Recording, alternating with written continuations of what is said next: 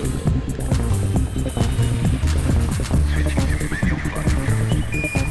now?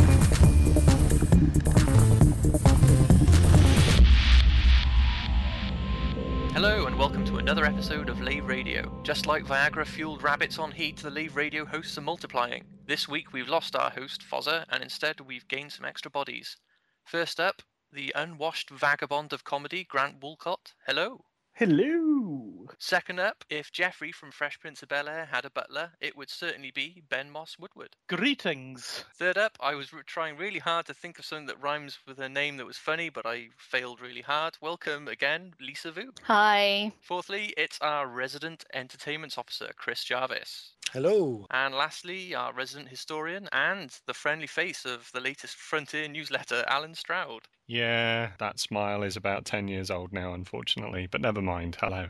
And I'm your host, John Stabler. So the good news for some people is that we're now going to be joined on a permanent basis by Grant, Lisa, and Ben. So welcome to the fold, guys. I'm hoping that your comedy and insights are going to improve the quality of the podcast from now on. So I don't mean that sarcastically. I genuinely do look forward to that.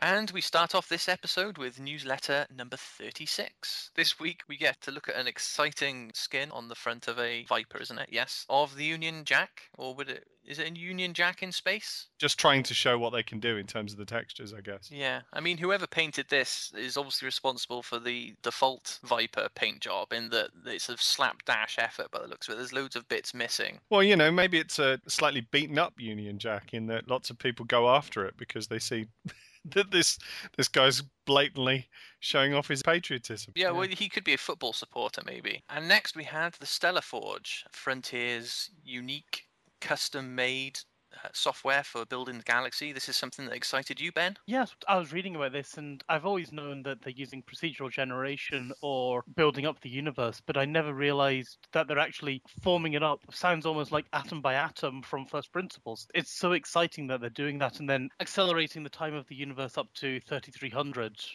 and then seeing what happens. I think this is so exciting. It's brilliant. I love it. Well, the Stellar Forge we've heard a little bit about for quite some time, in that certainly in the fiction forum we'd heard the phrase talked about in terms of, you know, when we were looking at planets that we were featuring in the different stories. And Michael had talked about how they were throwing things into it and, you know, and seeing what comes out the other side and so on and so forth. And obviously there was a small amount of featuring in relation to it in the previous newsletters.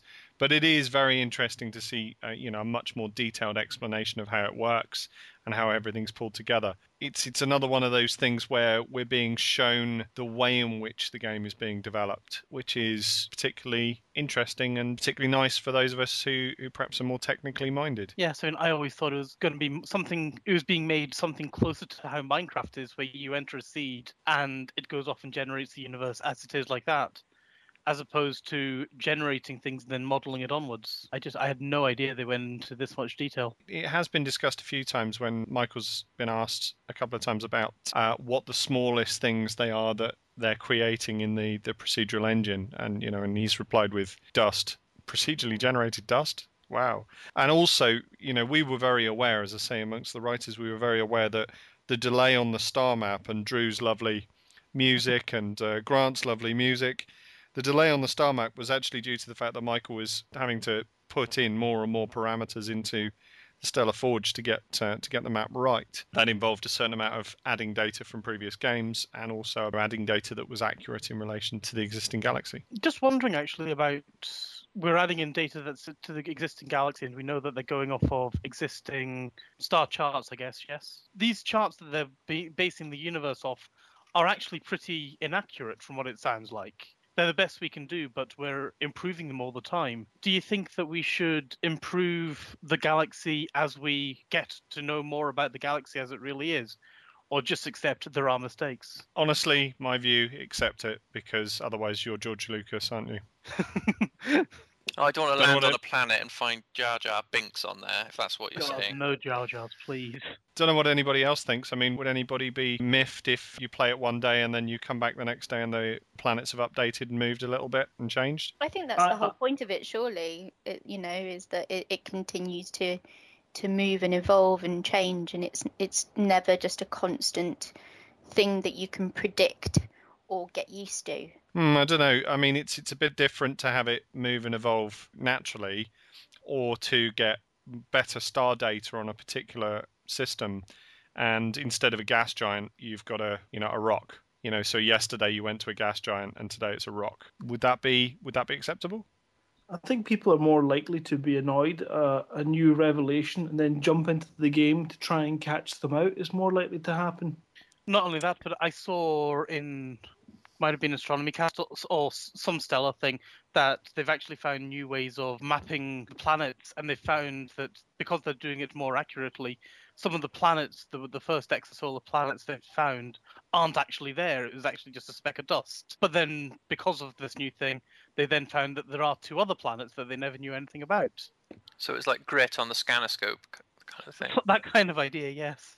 But you got to admit that's some special class of heckler for a game when they're correcting your astrology. Oh dear, nearly correcting your astronomy. Ooh. Yeah, you're not allowed to correct astrology. You have to keep going by the 3,000-year-old map, I believe. I think there is a point, and I hate to be the one to introduce this phrase into this podcast, but there is an element of it killing your immersion, that you're kind of used to star systems being in a certain place. Because what we're not talking about here, I don't believe, we're not talking about every now and again one star or planet moving. The way this data is released, if they were to change it, you would go in and just see wholesale changes to the map. And there would be dozens of changes at a time, I imagine. Yeah, no, I agree. I think just pick a point when you're happy and then just press go.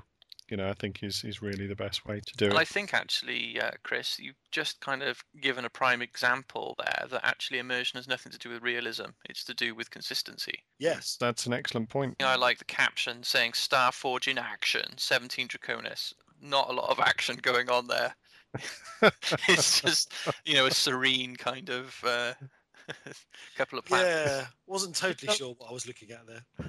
It does make a very pretty desktop background, though. Yeah, very calming. I like that. That's a great phrase, though, John.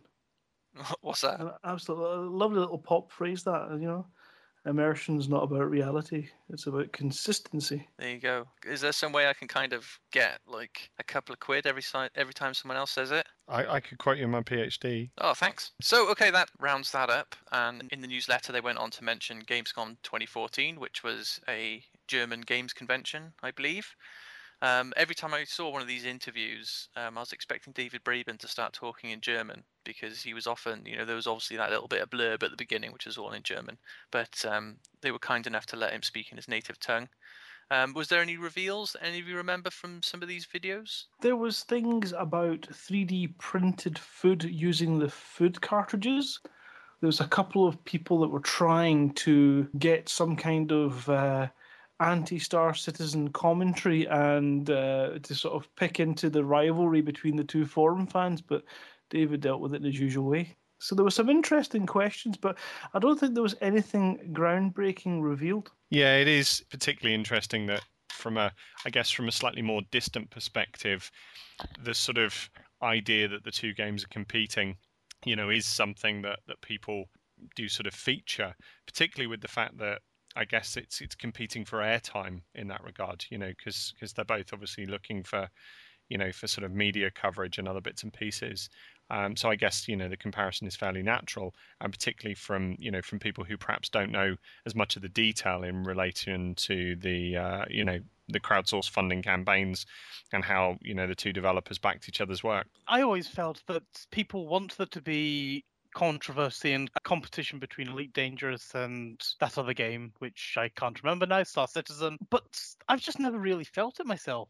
Chris Roberts has always been really nice about Frontier Development, and Frontier Development have always been nice about them. Yeah, I sort of have to agree in that it seems to be outside sources, so fans and media outlets that are really angling for the rivalry, for the good juicy story that they can sort of get their teeth into, and neither side really wants to go down that route, because ultimately I think both outfits have different visions for their respective games. They are placing different levels of importance on features. I don't think they're headed in the same direction. Just because it ships in space doesn't mean it's the same game. And I think to make that mistake would be kind of lazy. It kind of comes in from not necessarily having a lot of information to begin with and sort of picking an angle. And, and I would guess as well, sometimes people, obviously, they want to pick an angle by asking a question that they think is going to generate some provocative answers. But they're not realizing that actually so many people have done it and tried to do that particular line of questioning. What I'd also suggest is that I think both developers are very aware that the kind of games they want to make aren't being made or weren't being made prior to these campaigns.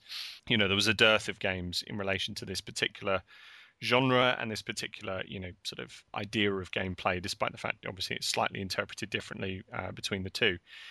And, if you take it from the fans' point of view, they are fairly close games in terms of going, okay, I'm going to play that. Oh, and I'm going to play that. Because if I'm interested in spaceships and space and flying around and dogfighting and stuff, I'm going to play that. And if I'm interested in it, I might play that too. So it's a no-brainer for both games to kind of support each other, to reinvigorate this particular genre. It's not really a genre, is it? It's more of a sort of more of a niche than that. This particular type of computer games. And if they do, then hopefully, people who like one will buy the other. People who like the other will buy the other. You know what I mean. I absolutely think that the resurgence of the broader genre, it's a great thing. Clearly, a lot of people are interested in it across all sorts of generations of gaming. This isn't just your average gamer that wants to jump on and fly a ship. It's not your average gamer, right? It's people who remember the original games, the original Elite, Frontier, whatever. And really, what Star Citizen and Elite Dangerous are doing, we should all be appreciating the resurgence. It shouldn't be about a war. It should be like bringing back a great era of gaming. I did feel at E3, No Man's Sky seemed to get a lot of the press because it's out for the PlayStation. And it felt, to me at least, it was stealing a lot of Elite's thunder because it's out on a console versus a PC. And it's already got planetary landings, which is it's ahead of the game. But I was looking at some videos of it, and to me, the bit where you fly up into space and the bit where you fly down to the planet, it looks like a cheat. I'm not sure quite what's going on. I felt like that. It looks very nice and very pretty, but I agree. It feels very, as you say, it feels like it's a cheat. It's a lot more stylized game, though, right? It's it's not really the same thing again. No, other than mechanically, it's flying a ship, it's landing on planets, it's exploring. That's like saying you can summarize a game by its mechanics. You can't. I think as well, you've got to look at it as it encourages a particular type of gameplay. And I think, if we look at all three games in a spectrum, not a spectrum computer, in a spectrum, if we look at all three games, then you've got a certain type of gameplay is encouraged by Star Citizen, a certain type of gameplay is encouraged by No Man's Sky, and then in Elite, you can say, well, actually, there's a little bit of what Star Citizen does in Elite, and there's a little bit of what No Man's Sky does in Elite, and there's also these things and these things as well. Now, obviously, we're going to focus more on Elite because that's the nature of, the podcast that we're producing. That's the development we're following. I'm sure if there was a No Man's Sky podcast, then they would probably look at it in a similar way, but they'd center No Man's Sky. The same with Star Citizen, I think. Okay, good stuff. Thank you for applying to join Lave Orbital Control. Please confirm your name. You are Ben Moss Woodward? Yes. You are Grant Wolcott? I'm looking at ships. Can't afford any. You are Lisa Wu? Yeah. Please take a seat.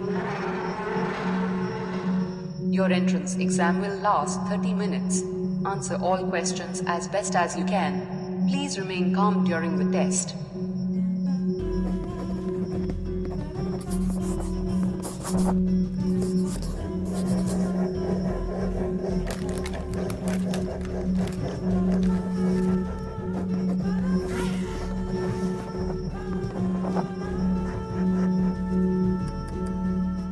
Moving on, I just wanted to get to the comms chatter first of all, because this is something of interest to me. Lego! I love Lego ever since I became a father.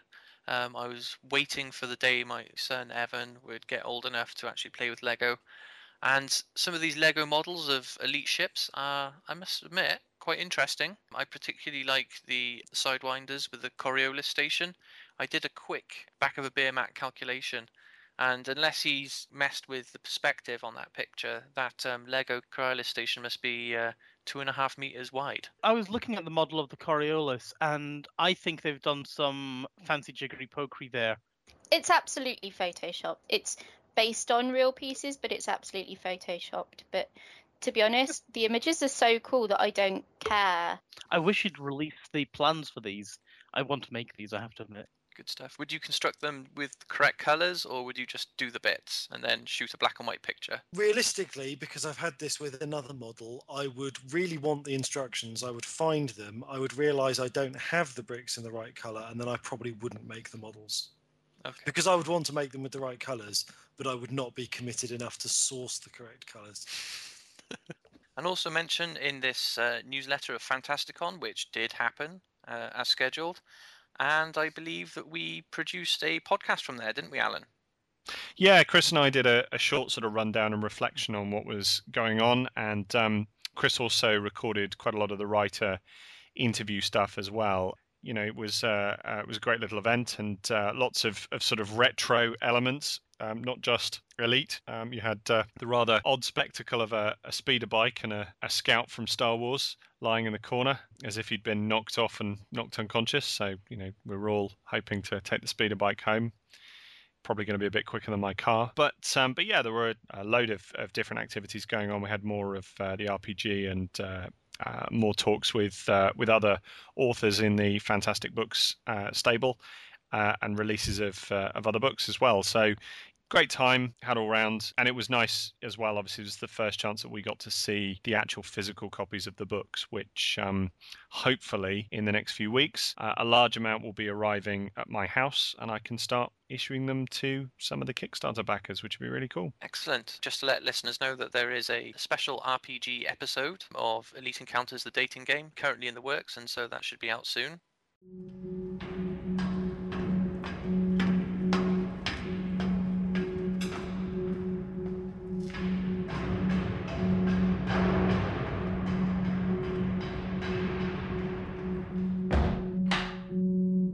Welcome, citizen. Thank you for applying to join Lave Orbital Control. Please confirm your name. You are Chris Forrester? Yes. This is your 14th application to Lave Orbital Control. Is that correct? Please take a seat. Your entrance exam will last 30 minutes. Answer all questions as best as you can. Please remain calm during the test.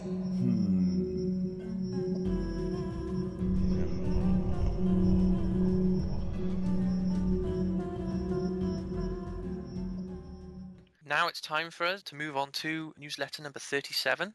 And we start with the peak of the week, which was a video of an animation of a gas giant. Any thoughts on this?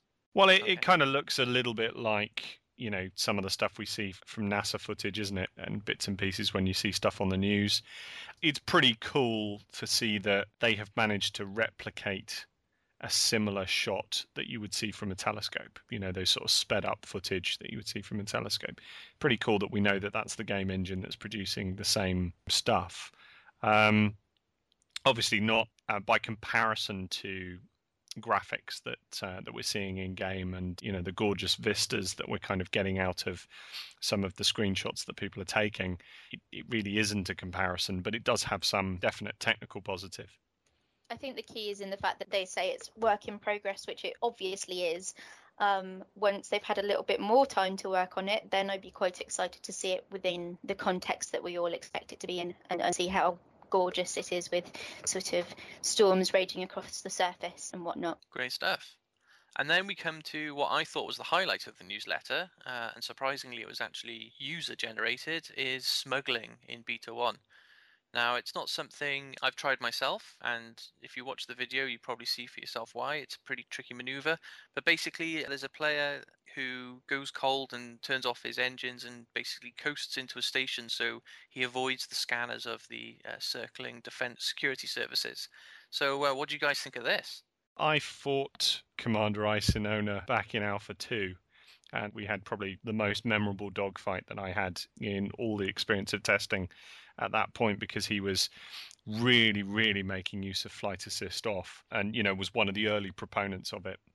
And then to see this video come up on the newsletter, I mean, it is stunning. The way in which he manages to put this sequence together in terms of what he does is just stunning. And I mean, if anybody wants to see the kind of thing that Elite is attempting to capture in terms of gameplay, this really is an excellent example, particularly in the way that you have the in-game rules and the ways in which you can circumvent the in-game rules. And that, by in-game rules, I don't mean out-of-game rules, i.e. hacking, the sort of elements of what's there. I mean, the in-game rules in terms of security are set up like this, and you can infiltrate and you can stealth and you can do this and you can do that.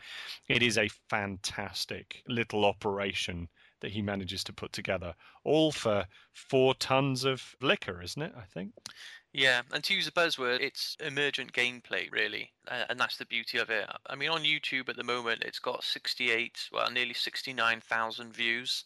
I mean, obviously, some of that will be down to the fact that it's been in the newsletter, but also a lot of other gaming websites have picked it up. It was quite impressive, and it caught the media's attention. And a lot of the comments from people who aren't necessarily Elite Dangerous fans are very positive. Just the fact that you have this emergent gameplay is really piqued their interest. Lisa? As a relative newcomer to Elite, I feel like it exemplifies all of the really great stuff that is in and that's coming in Elite. I mean, it's a beautiful piece of piloting for a start, but I really think it showcases just how great the game can be if you can get your head around the physics of it and interacting with it. It's great. It's a great video. It really is. Any more for any more? I think it's a great video and I love the idea of it, but at the moment we have quests to go and kill Federation ships or Iranian ships. Not the actual ones where you've got to go into the war zone to kill them, but actual just kill system of defense craft. And even if you find a lone system defense craft in the middle of nowhere and you kill him in the black with no witnesses, no nothing, you still get a bounty on it. And is that how things are meant to work? Is he somehow meant to tell people I'm being attacked by Commander Edelweiss? Or because I got him and there were no witnesses, is there no proof? Good point. I don't know the answer, unfortunately. I just picked up some of those missions just today, actually, in Beta 1. I was deliberately hunting guys down without any witnesses, and yet all of a sudden I see, well, you killed this guy and you've got a 100 credit bounty for shooting him, 300 credit for killing him, and I think I've got to do this 5 or 6 times, and I get a paltry 7,000 credits reward for fixing it. That doesn't seem right when I consider how much money I'm going to lose because there aren't any witnesses. Yeah, I know what you mean. I can understand why they want to put that type of mission in that it's kind of putting you down a path, isn't it? That if you start taking out federal forces, then in effect you're going against that faction in the long term. So it's almost like picking a side in a way. So you may find that, people with imperial leanings will be quite happy to go and do that because they don't care if they're hated by the Federation. But the players that want to try and stay neutral, maybe it's not going to be their cup of tea, really. Yeah, I mean, I love the mission. I like the idea of finding this lone Viper pilot. I don't know if it's working as intended at the moment or if there's things that are meant to be coming in later. I've got this feeling I remember them talking about witnesses to crimes. And that's why I was deliberately choosing things without any witnesses. Yeah. Right, and then we move on to my second favourite part of the newsletter, which was outposts, which is basically smaller kind of space stations in effect, which you can land on to fill up with fuel and maybe get some basic supplies. But these will be in further reaches of systems, some of the systems on the frontier, for instance, where there's not going to be a proper space station. When I first saw this image, I thought of Spaceballs, the movie, and like the kind of the space side cafe that they land their Winnebago on. What did you think, guys? Go for it, Alan. The really interesting thing about the outposts is, they've talked about how they're going to be in the middle of nowhere, sort of a lifesaver and the kind of almost an oasis you're going to find that that can kind of help you in places where you're trying to get to other spots. For me, the most interesting thing here was that when I wrote Lave Revolution, I had one or two places where I was doing some journeying and tried to guess a little bit about how we would have smaller space stations that had outside coupling. And I had no idea what they'd be called or anything else. And I just put it in there, and I was kind of thinking, what might happen is when it goes through the approval process, this might get picked up. And it wasn't. And I thought, oh, that's cool. Well, maybe they'll have something like that. Or I've got a bit of a get out clause in the fact that, my book's set 35 years before. And then, of course, this turns up in the newsletter. And this is the first that I had heard that they were going to have something like a small outpost. I mean, we've heard about mining stations. We've heard about pirate bases before now. But these kind of little tiny outposts, sort of fledgling space stations out on the fringe of everything or in the places that you don't necessarily visit very often. I think it's just great. And I'm really interested to find out what the different method of docking on some of these places is going to be. The other interesting thing about them as well is that, unlike a space station, once you dock at them, you're going to be quite exposed. And they even hinted at the fact that if you arrive at one of these outposts and there's nowhere to park, it's going to be possible for you to encourage people to move along, probably with the use of a laser, which I thought was great. I wonder if you'll be able to blow them up. That could be quite interesting. Well, I think that's what they were subtly hinting at. It wasn't very subtle. I'm just wondering, though, if you guys noticed the name, is it Horace Hold or Chorus Hold or something like that? The name of the file is that it's a cafe. So are we having zero-G cafes now in space? Truck stop in the middle of the universe. It is, it's a truck stop. But also in the second one, if you look at the bottom left of that image, you've got the 3 cargo hold, gas holder things or whatever they are. And then just sort of up and to the right of that, that looks like it's where you're docking. So you're not actually inside, I think, on that one. The interesting thing about the second one, the landing pads one, I have these science fiction books that that sort of stayed with me after I read them, that inspire me when I'm writing and doing other stuff. And one of the ones that really does stay with me is the original novelization of Battlestar Galactica. And in the original novelization of Battlestar Galactica, when the human fleet is blown up by the Cylons, Starbuck goes off and lands on this tiny remote outpost just to refuel his ship, and then takes off and goes and manages to get back to the Galactica. But it reminds me of that, just the idea of this automated landing pad that is probably little more than a fuel stop, really. Yeah, and it's interesting to see the variation in that. Well, one of them's called a cafe and one of them's an industrial. So you're actually going to have this variation between the outposts, that some will probably be a bit more specific than others. A cafe will be a kind of a more just general, hub for pilots where they can get supplies and refuel, whereas the industrial one may act as a kind of hub between industrial systems so that you don't necessarily have to travel into the heart of a system to take advantage of, a trade route. I'm wondering if we'll also get things on the outskirts of the system effectively acting almost like a duty-free area.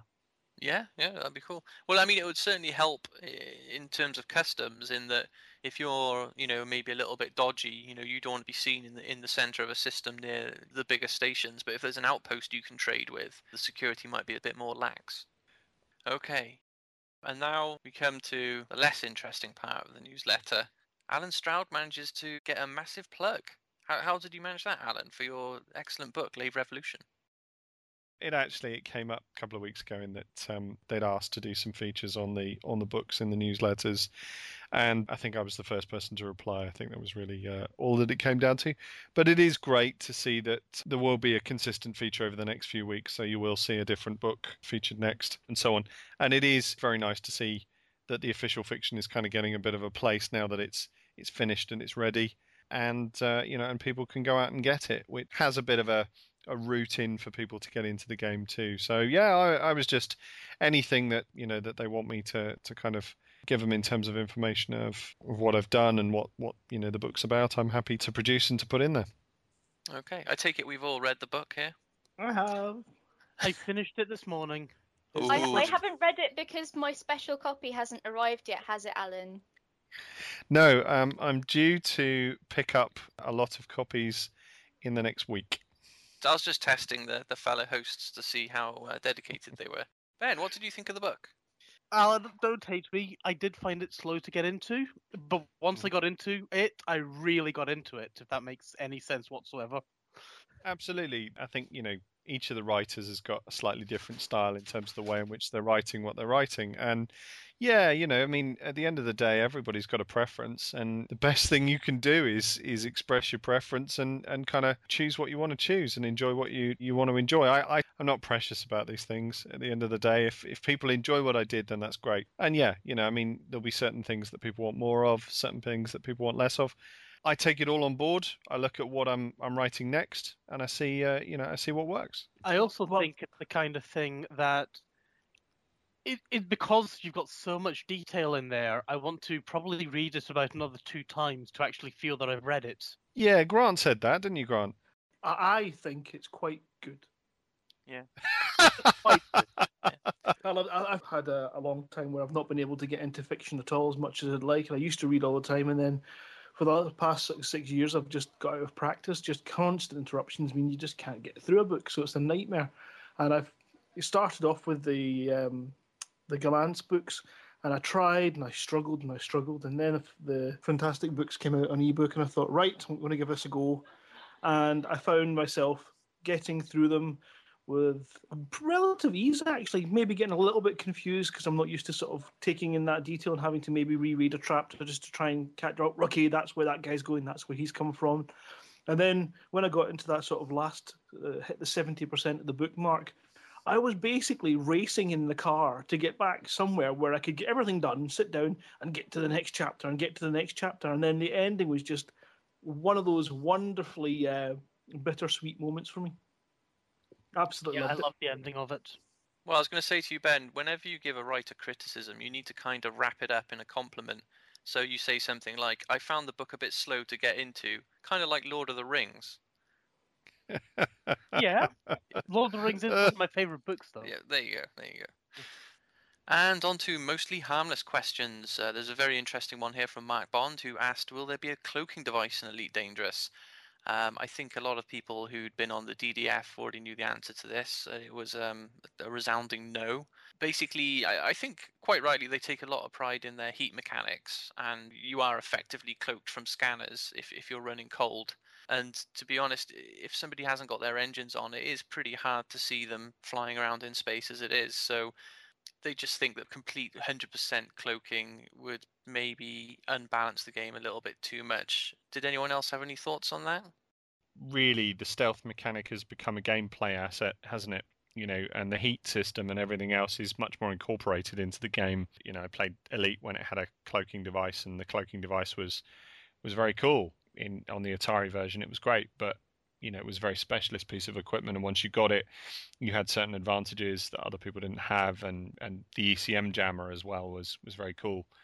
But in this case, we've got much more complete set of gameplay rules with the stealth system, so I think it's really good, and you can relate it back to the video because that demonstrates them. Sure. And of course, a full stealth system, it doesn't make that much of a difference in a single player game, whereas obviously it will in a multiplayer. Yeah. Okay. I love the idea of the stealth system, and I love the idea that we have of the mechanics. But one thing that I felt with the current heat-only mechanics is I can be looking at a ship, which I can see maybe 1,000, 2,000 meters away, but because it's running cold, I can't have it on my scanners, even though I can see the thing, and I would like some kind of visual scanner, effectively, that allows me to at least have it targeted if I can see the thing. Well, I don't know, because I think the targeting is also part of the heat mechanic, in that if you've got gimbaled weapons, then somebody who knows how to use stealth mechanics basically renders them almost useless, or at least makes you fall back on conventional targeting. So in those terms, I still like it. I know what you mean. If they're in visual range, why aren't they on your scanner? But, if the scanner's using a completely different technology to your eyes, then I think it's acceptable. So, Grant? I was just going to say, Ben wants a win button. No, I've got a pair of eyes and I can use them. Well, you see, that's why I think it's important that, because that's where your choice of weaponry is going to come in. Because if you're using gimbal, you're screwed. You're never going to hit that sword unless you sort of strafe all over the shot. So I think, the I element, it brings it down to you as a pilot, Ben. And if you're just not good enough, just remember it's beta. Stop moaning. It's not the final game yet. And practice and get better. on. I have to say I'm kind of in agreement with Grant here in that, I'm a big proponent of non-gimbaled weapons, and the stealth mechanic has to have a distinct benefit. And I think the distinct benefit is, shows from the lack of scanner, lack of being able to track, so on and so forth. So yeah, fixed weapons for the win if you want to take people out who are going to stealth you. That, to me, is the way in which the specialisms work, and I think it should. No, I completely agree. I love the idea. I would just like some kind of proper long-range fighter, as opposed to the Viper, where I can jump down to the local co-op. Actually, I was just thinking about it. It might be nice if you had a way of visually selecting a target, as in actually manually going, aim at that bit there. Something like that, aye. So that you could overrule, but it wouldn't work with tracking weapons. So, I think. Yeah, or gimbal off, tracking off. Yeah, fully agree. Gimbal off. With turrets, you can turn them to be forward only, can't you? Yeah, I mean, that wouldn't be a bad plan. You could have something like essentially fixed, and it would just lock them basically where they were, and then you could just manually fire them. It might be quite interesting. I mean, if it worked in a particular way, and they literally just froze in place, then of course, if they'd been tracking previously, your guns would be out of line. That'd be hilarious. So that would make it very interesting in terms of trying to play that way. Unless you just had it so that when you said, okay, gimbal off, then it sets them to whatever the default is. The convergence in the bullets, or they fly straight ahead. They don't sort of have a meeting point sort of 200-300 meters away, do they? No, the point here being is, of course, is if they automatically center, if you gimbal off and they center back, then and start acting like fixed weapons, then actually there's no hard skill element. If you think about it, it would also lend itself to more interesting maneuvers as well, because if you can set them at a slanted angle and then go gimbal off, then you can kind of track an opponent at a slanted angle. It'd be really interesting then, because that might be a good defensive maneuver in that regard as well. So so I think a gimbal off idea might be quite cool. Yep. And Commander Razormouse, probably named after one of his peripherals, asks, searching the galaxy, might we be so lucky as to come across ancient artifacts, derelicts, dead stations, and even with the planetary landings, abandoned ruins? And Frontier said, yes, we plan to seed all sorts of things across the galaxy, although their origins will not be clear. Care to elaborate, Alan? Well, the fact that they added an ellipsis on the end indicates that conversation is not over, doesn't it? I mean, there's quite a lot already in the background history. If you look through the Gazetteer, there is mention of an alien artifact appearing in the Sol system during the third millennium. So that story is certainly not completed, and we know that artifact exists and was taken to one of the science laboratories in the Sol system. We also know that the Thargoids are out there. We also know that there are several mentions of ships disappearing and of ancient artifacts on some of the planets, particularly remains of old cultures prior to the humans arriving. There are also a couple of planets that were mentioned that previously been there was some sort of attempt to terraform these planets, but not to terraform them to human conditions, to terraform them for aliens. So that's very interesting. We know as well the nature of AI and the nature of artificial intelligence having been pushed to the fringes. There's probably something there that may come back to haunt us. So there's quite a lot already sewn into the backstory and history of the game. All we've done in terms of constructing the fiction and constructing some of the initial guidebook premises for the game when it comes out is to ensure that those things are kept, because they're exciting stories. And yeah, don't you want to be the person who discovers what that ancient artifact was that was floating around in the Sol system all those years ago? Don't you want to be the person that discovers the next one, and or something else that no one else has ever seen? So yeah, I think Frontier are going to jump all over making sure there is lots of stuff for you to discover and find out about. Cool. And just thinking of that, I mean, you mentioned, players being the ones to discover something. It would be kind of cool if, when those discoveries happened, that they kind of got folded into the lore of the universe. And I guess that could include some of the players as well.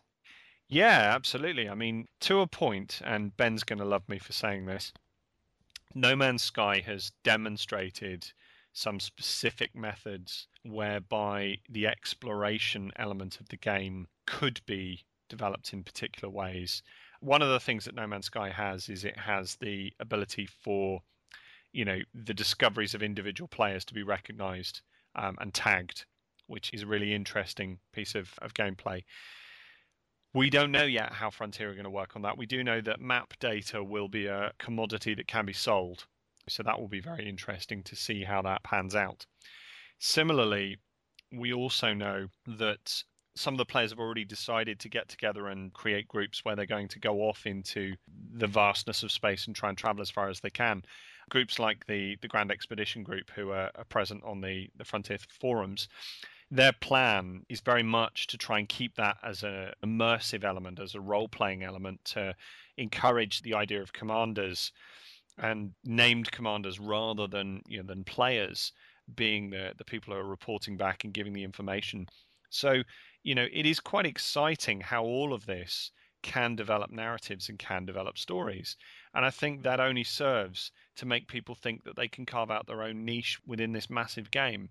If you've got a rock or two that's named after you, if you've got a planet that's named after you, and so on and so forth, it's exciting, isn't it, to think that this is the nearest thing you'd ever be able to do to explore these things in your lifetime. And actually you can find ways to have them tagged in some way that is connected to the way in which you're playing that game.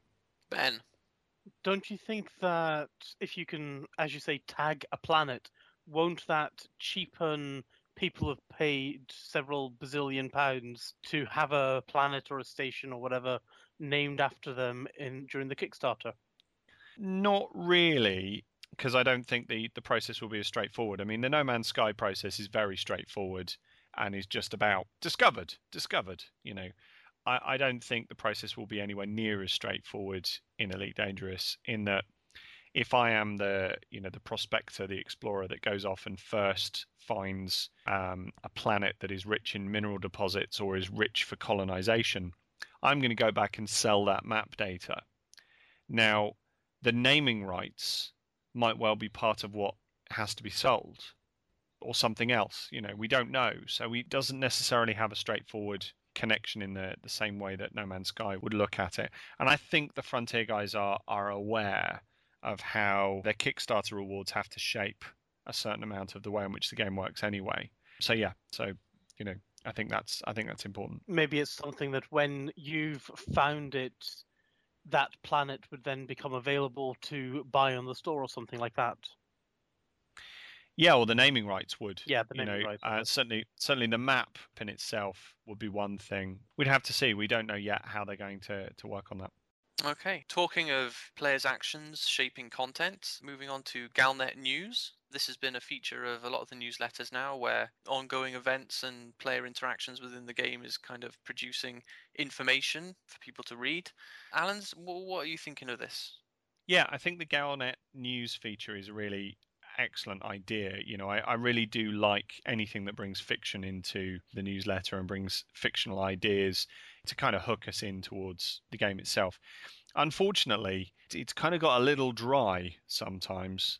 I think certainly newsletter 36 was pretty good. Newsletter 37 kind of feels like an accountancy report. So I'm kind of hoping that we can maybe go to some of the stuff that was done in the Frontier First Encounters newsletters and news feeds, and maybe sort of get a little bit of that zip that they had, that bit of sensationalism. Maybe bring back one or two of the publications that were, because certainly some of them were quite sensational as opposed to quite as dry. That said, though, of course, we are in a limited game at the moment, so I guess they kind of want to ensure that we don't start sort of talking too much about some of the wider narratives that are going on in the game, because we're only at a testing phase. I don't know if anybody's noticed whether we have any form of chronological date set for where we are in the beta at this stage. Anyone know? It's hard to Isn't it? tell. Just Yeah. today's date, but 3300. Yeah, I mean that's what I see, but My thought was that the launch, because we know that the game starts in 3300. My thought was that because you're wiping and everything else, that the launch would be 3300. If you see what I mean. I was curious to see if they'd started advancing the date, as it were. well, I just think that maybe that's going to force them to make sure they release it this year, so that they're still in 3300, I guess.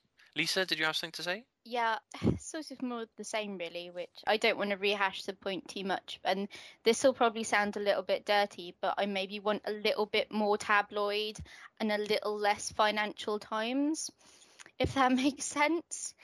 I can see how they've tried to jazz it up a little bit in Newsletter 37 by putting some of the graphs in, but really that just turned my brain off completely. Like, I don't want to look at flowcharts or graphs or... You're wanting a ganker's corner. Who's ganking who? No, not even that. I just... Maybe something that is not about markets. And I don't even think it has to be that insightful into the emerging narrative. I just feel like maybe something other than fish. Yeah, well, we used to have in Frontier First Encounters, there was RIG, which was Random Intergalactic Gossip. And Random Intergalactic Gossip was really cool in that what it did is you had the slightly more serious newsletters talked about a particular aspect of, emergent incidents and what have you. So Tilalia and the Civil War and stuff. And then Random Intergalactic Gossip would come in with something really, really left field. I mean, there were some articles on all sorts of stuff. You had things that were current, and then they would sensationalize them and go way off kilter, and then things that were just entirely different. So some of the newsletters would produce stuff on the best equipment to take exploring, stupid dating And that's things, which is just rubbish. That's But the yeah, kind of just thing a I whole- would like to see to start to creep into it, to break it up a little bit. They don't have to go entirely the other way and miss out all of the market data. I just feel like a little bit of influx of life into it, other than just stats, would really make an inroad into improving the newsletter a little bit. I mean, we could go with some of the stuff that we used in Second Tech. I mean, you've got football results that we've done, and actually having something like that would make it breathe a little bit more, wouldn't it? Yeah, it doesn't even... Yeah, it can be stuff that's in the universe. It doesn't have to be stuff that's in the game right now. I just want a little bit more flavor text in my newsletter. Well, I mean, the first thing is, at the moment, we've just got Galnet, and that doesn't give us the ability to have kind of political slants or even propaganda. It would be good if you could have multiple news sources which even contradicted each other. That kind of stuff I would love to see. I agree. Yeah. And also, I think that you could have a subversive page 3, which was always a disgusting Thargoid draped over a car or something like that. Grant. I'm just thinking of the lonely commander seeks a wingman, must have a GSOH and a large beam laser. Have you ever seen an ad which said that they're looking for somebody that doesn't have a good sense of humour? Well, I know, or mildly attractive. I always love that one. It gives you hope. Yes. Ben. Well, the newsletter, even as it is, does mention sports results, entertainment news, and celebrity gossip are available via upgraded subscriptions. So maybe we've got some hope, Lisa. I know, but I just want that now. I don't want upgraded. I don't want it alluded to. I want something else other than fish. You want it, and you want it now. Absolutely. What I want is actually to have all this available via a full-time dynamic website. That's what I would love. Or a mobile phone. Including my fish charts. Which I would absolutely hate. I'm very glad that they don't have that. We're actually missing something here, because in one of the newsletters they did actually mention that there's going to be a mobile phone app, and I think we've skipped it. I'm sorry about that, Alan. Which bit was that? I don't think it was 30. I think it might have been 35 that we've missed as well. Okay. I mean, my view on APIs and stuff is fairly well recorded. I don't mind it as long as it encourages people to go in and play the game. I'm less inclined towards anything that gives us information exterior to the game that doesn't encourage you to go in and play. I welcome if Frontier are looking at ways in which the information can be pushed out, but only if it is done in such a way as it encourages people to go and play. Well, I think it does, because from what I've seen, it's quite limited. It only gives you stuff like information about the market where you're currently docked, but it does allow you to have a look at your ship, and maybe in the future you'll be able to swap out your weapons while you're in work before you get home to play, I guess. I was going to say, yeah, I can see, that some of that will be useful, particularly as well. I mean, I've already mentioned the Grand Expedition guys. We've talked a little bit about how the best way, because people are going to publish information. It's going to happen. Players are going to publish it. Stuff they've found, stuff that they're interested in, they're going to publish it. It is usually down to the way in which you publish it. Publish it in a particular way. It encourages people to play the game. It's just a case of doing that. And I think that having all of this information freely available in a way that you can explore the universe without actually having to fight through Elite Dangerous's currently pretty clunky interface for figuring things out, especially for figuring out charts data and stuff like that. Having all that information effectively in Excel, basically, that would allow me to sit back, think about things, make strategic decisions, and then go into the game to act upon them, as opposed to fighting with the UI of the game to make a best guess. I have to disagree with you there, Ben, because having played many other multiplayer games over the years that are information and detail heavy, it's always player tools that fill that gap. And I don't feel like that's something that Frontier need to do. Players are going to do it anyway. No matter how Frontier end up implementing that feature, if that's what they want to do, somebody's going to have a problem with it. Somebody's not going to like it. Somebody's going to go, well, it doesn't include this. So you're still going to have players filling that gap. I would love the idea of it being a proper player done thing, Lisa. I just don't. Well, yes, no, sure, and you probably will get a properly player done thing. Somebody out there will have the time and resources to dedicate towards it. I just don't think it's something that Frontier themselves need to address. If they want to, then that's their choice. But I don't think it's something they need to incorporate personally into the game when players are perfectly capable of filling that void, and other players are perfectly capable of finding others who have filled that void for them. And I guess my view is slightly different to both of you then, in that I'd really prefer that it wasn't done in any way, shape or form. Right, but you and me know, Alan, that we can't stop people from doing it. No, absolutely. But we can say to Frontier, we don't think it's a good idea for you to do it, because other people are going to do it anyway, so why don't you just refocus that time and resource on something else? You see, this is where we disagree, in that I think that it's important that Frontier do it, because I think that if they do, then what they can do is they can shape it in such a way as it encourages gameplay, as opposed to shaping it as you see already third-person APIs that have been produced that actually don't encourage gameplay, and they encourage people to sit back and look at stuff and then make. That's the fine line that they tread, though. In that case, is that at what point do they reveal too much, and at what point do they reveal too little, that then prompts the player base to go digging. Yeah, but I think the issue is often about the way in which you present information, and I think actually if Frontier are the people doing the design, then they have a sort of an ability to look at that wholesale to try and determine the way in which the information is presented, whereas an individual player who is electing to create an API, actually what their priority is that people will use their API. And then they can kind of look at it and go, great, look at what I did, and everything else. And I'm not saying that people don't do it for the kudos. They don't do it for the, the big ups and everything else. They don't do that. They do it because they feel they're helping. They feel that they're encouraging the game. They feel that they're contributing. And I think that's entirely fine. But sometimes that contribution can be at the detriment of getting people to play the game. And I think that's my concern. And that was my concern at the very start when I did say that the worst thing this game could become is essentially a playground between two wikis. A wiki that the developers run to have the information, and a wiki that the players run to collate the information. Because at the end, what you end up with is sort of trying to bypass the environment in the middle between the two. You mean the wiki that I run? Well, no, actually, John, not the case. In that, actually, at the moment, the information that the Wikia produces is general information.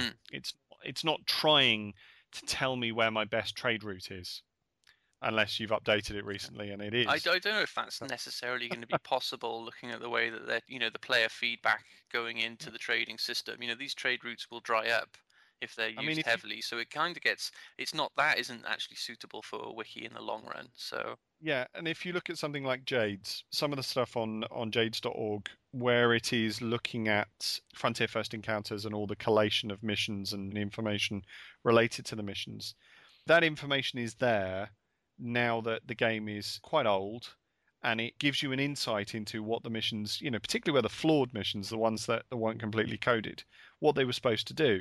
So that's fine. If we had something like Jades right now, with Elite Dangerous missions, when you get to here, do this. Make sure you go to here before you go to here to do this, and blah, blah, blah, blah, blah. There's no discovery for me there. I genuinely don't want to be told how to do stuff. I've actively left groups and left chat rooms because people are talking too much about the best way to do things. I don't want to know because I want to find out. And, and I'm happy to be frustrated because when I get it right, I want to feel like it's, me that's got it right, Okay. I mean, just to go back to something that you said before about how bringing players into the game, is a good thing that can happen. I was always thinking it'd be great if there was like a news feed which gave players valuable information which made them want to log on. So, for instance, if it did reveal that someone was blockading a starport or something, so it was going to affect the market, or whether war had broken out somewhere, it might actually make players say, "Oh, right, I want to get online tonight because this is happening in the game." I mean, that was my personal take on it. Is that the kind of thing you're talking about? And yeah, absolutely. Yeah, no, I mean, you can, as long as it's done with that in-game perspective. What I was talking about earlier with the Grand Expedition, looking at it and being from the character perspective, that gives you the sense of being in a story. And I think that's the starting point. And I think Galnet has that. Galnet is in-game. It's just gone a bit dry. And I think we can all agree that Galnet needs perhaps to sort of be a bit more dynamic in terms of the content that's produced.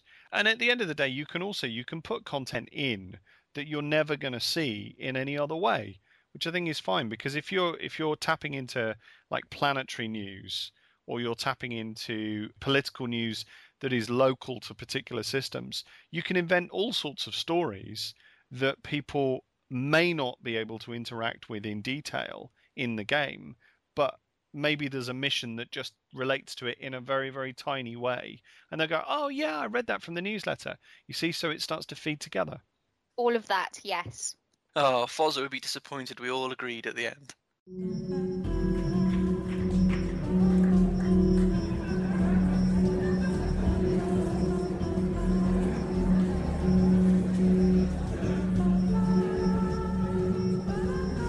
Welcome, citizens. Well done for completing your entrance exams to Lave Orbital Control. You have successfully passed. You may now take up senior positions on the station. On behalf of the station commander and chief of operations, welcome aboard. I'm going to have clean toilets. Okay, so that's pretty much it for this episode. We just wanted to put a call out to all the listeners. You'll notice that we've got some new hosts. What's basically going to happen in the future is we're going to have a bit of a rotation so that people can have holidays and maybe we can kind of share the load. So what we're looking for from you guys are suggestions for official Lave roles, job titles for our new recruits. The one stipulation, obviously, is that we don't want anybody to be lower ranked than Second Tech Fozza. He's not here at the moment, so he won't mind me saying that. So yeah, we've got some of our own suggestions, but we're happy to open the floor to others. So feel free to send your suggestions to us at our email address, info@laveradio.com. You can tweet us at laveradio, or leave them on the Facebook page. Okay, so that's it. So that just leaves me to thank Lisa Vu. Thank you. Thank you very much to Grant. Thank you. Thank you, Ben. Thank you for having me. Thank you to Chris Jarvis. See ya. And as always, thank you very much, Alan Strout. Thank you, John. I'm John Stabler. This has been Lave Radio. Please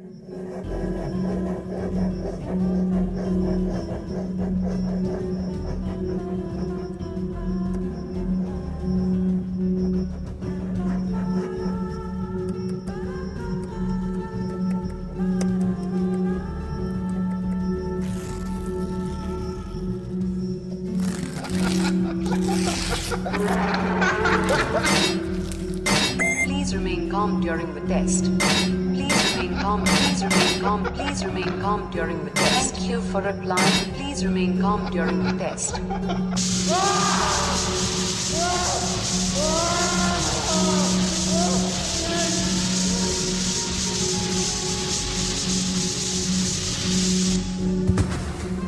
Time allowance expired. Apologies, citizen, but you have failed the Lave Orbital Control exam. Medical team to the examination hall. Medical team to the examination hall. Medical team to the examination hall.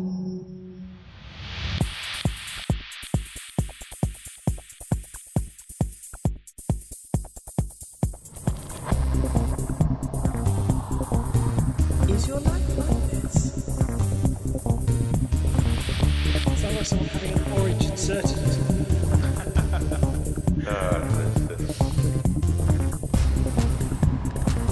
Need a safe word. Space can be lonely.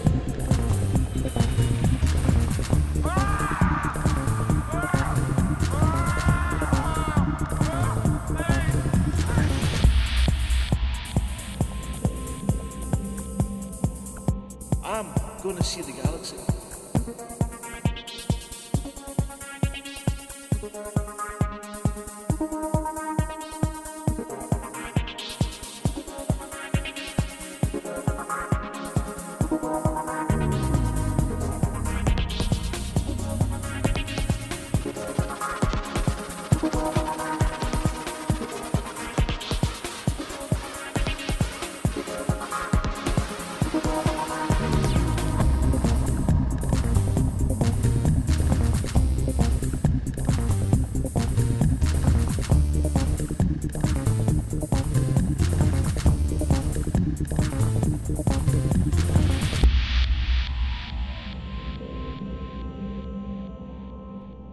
Ah, damn it.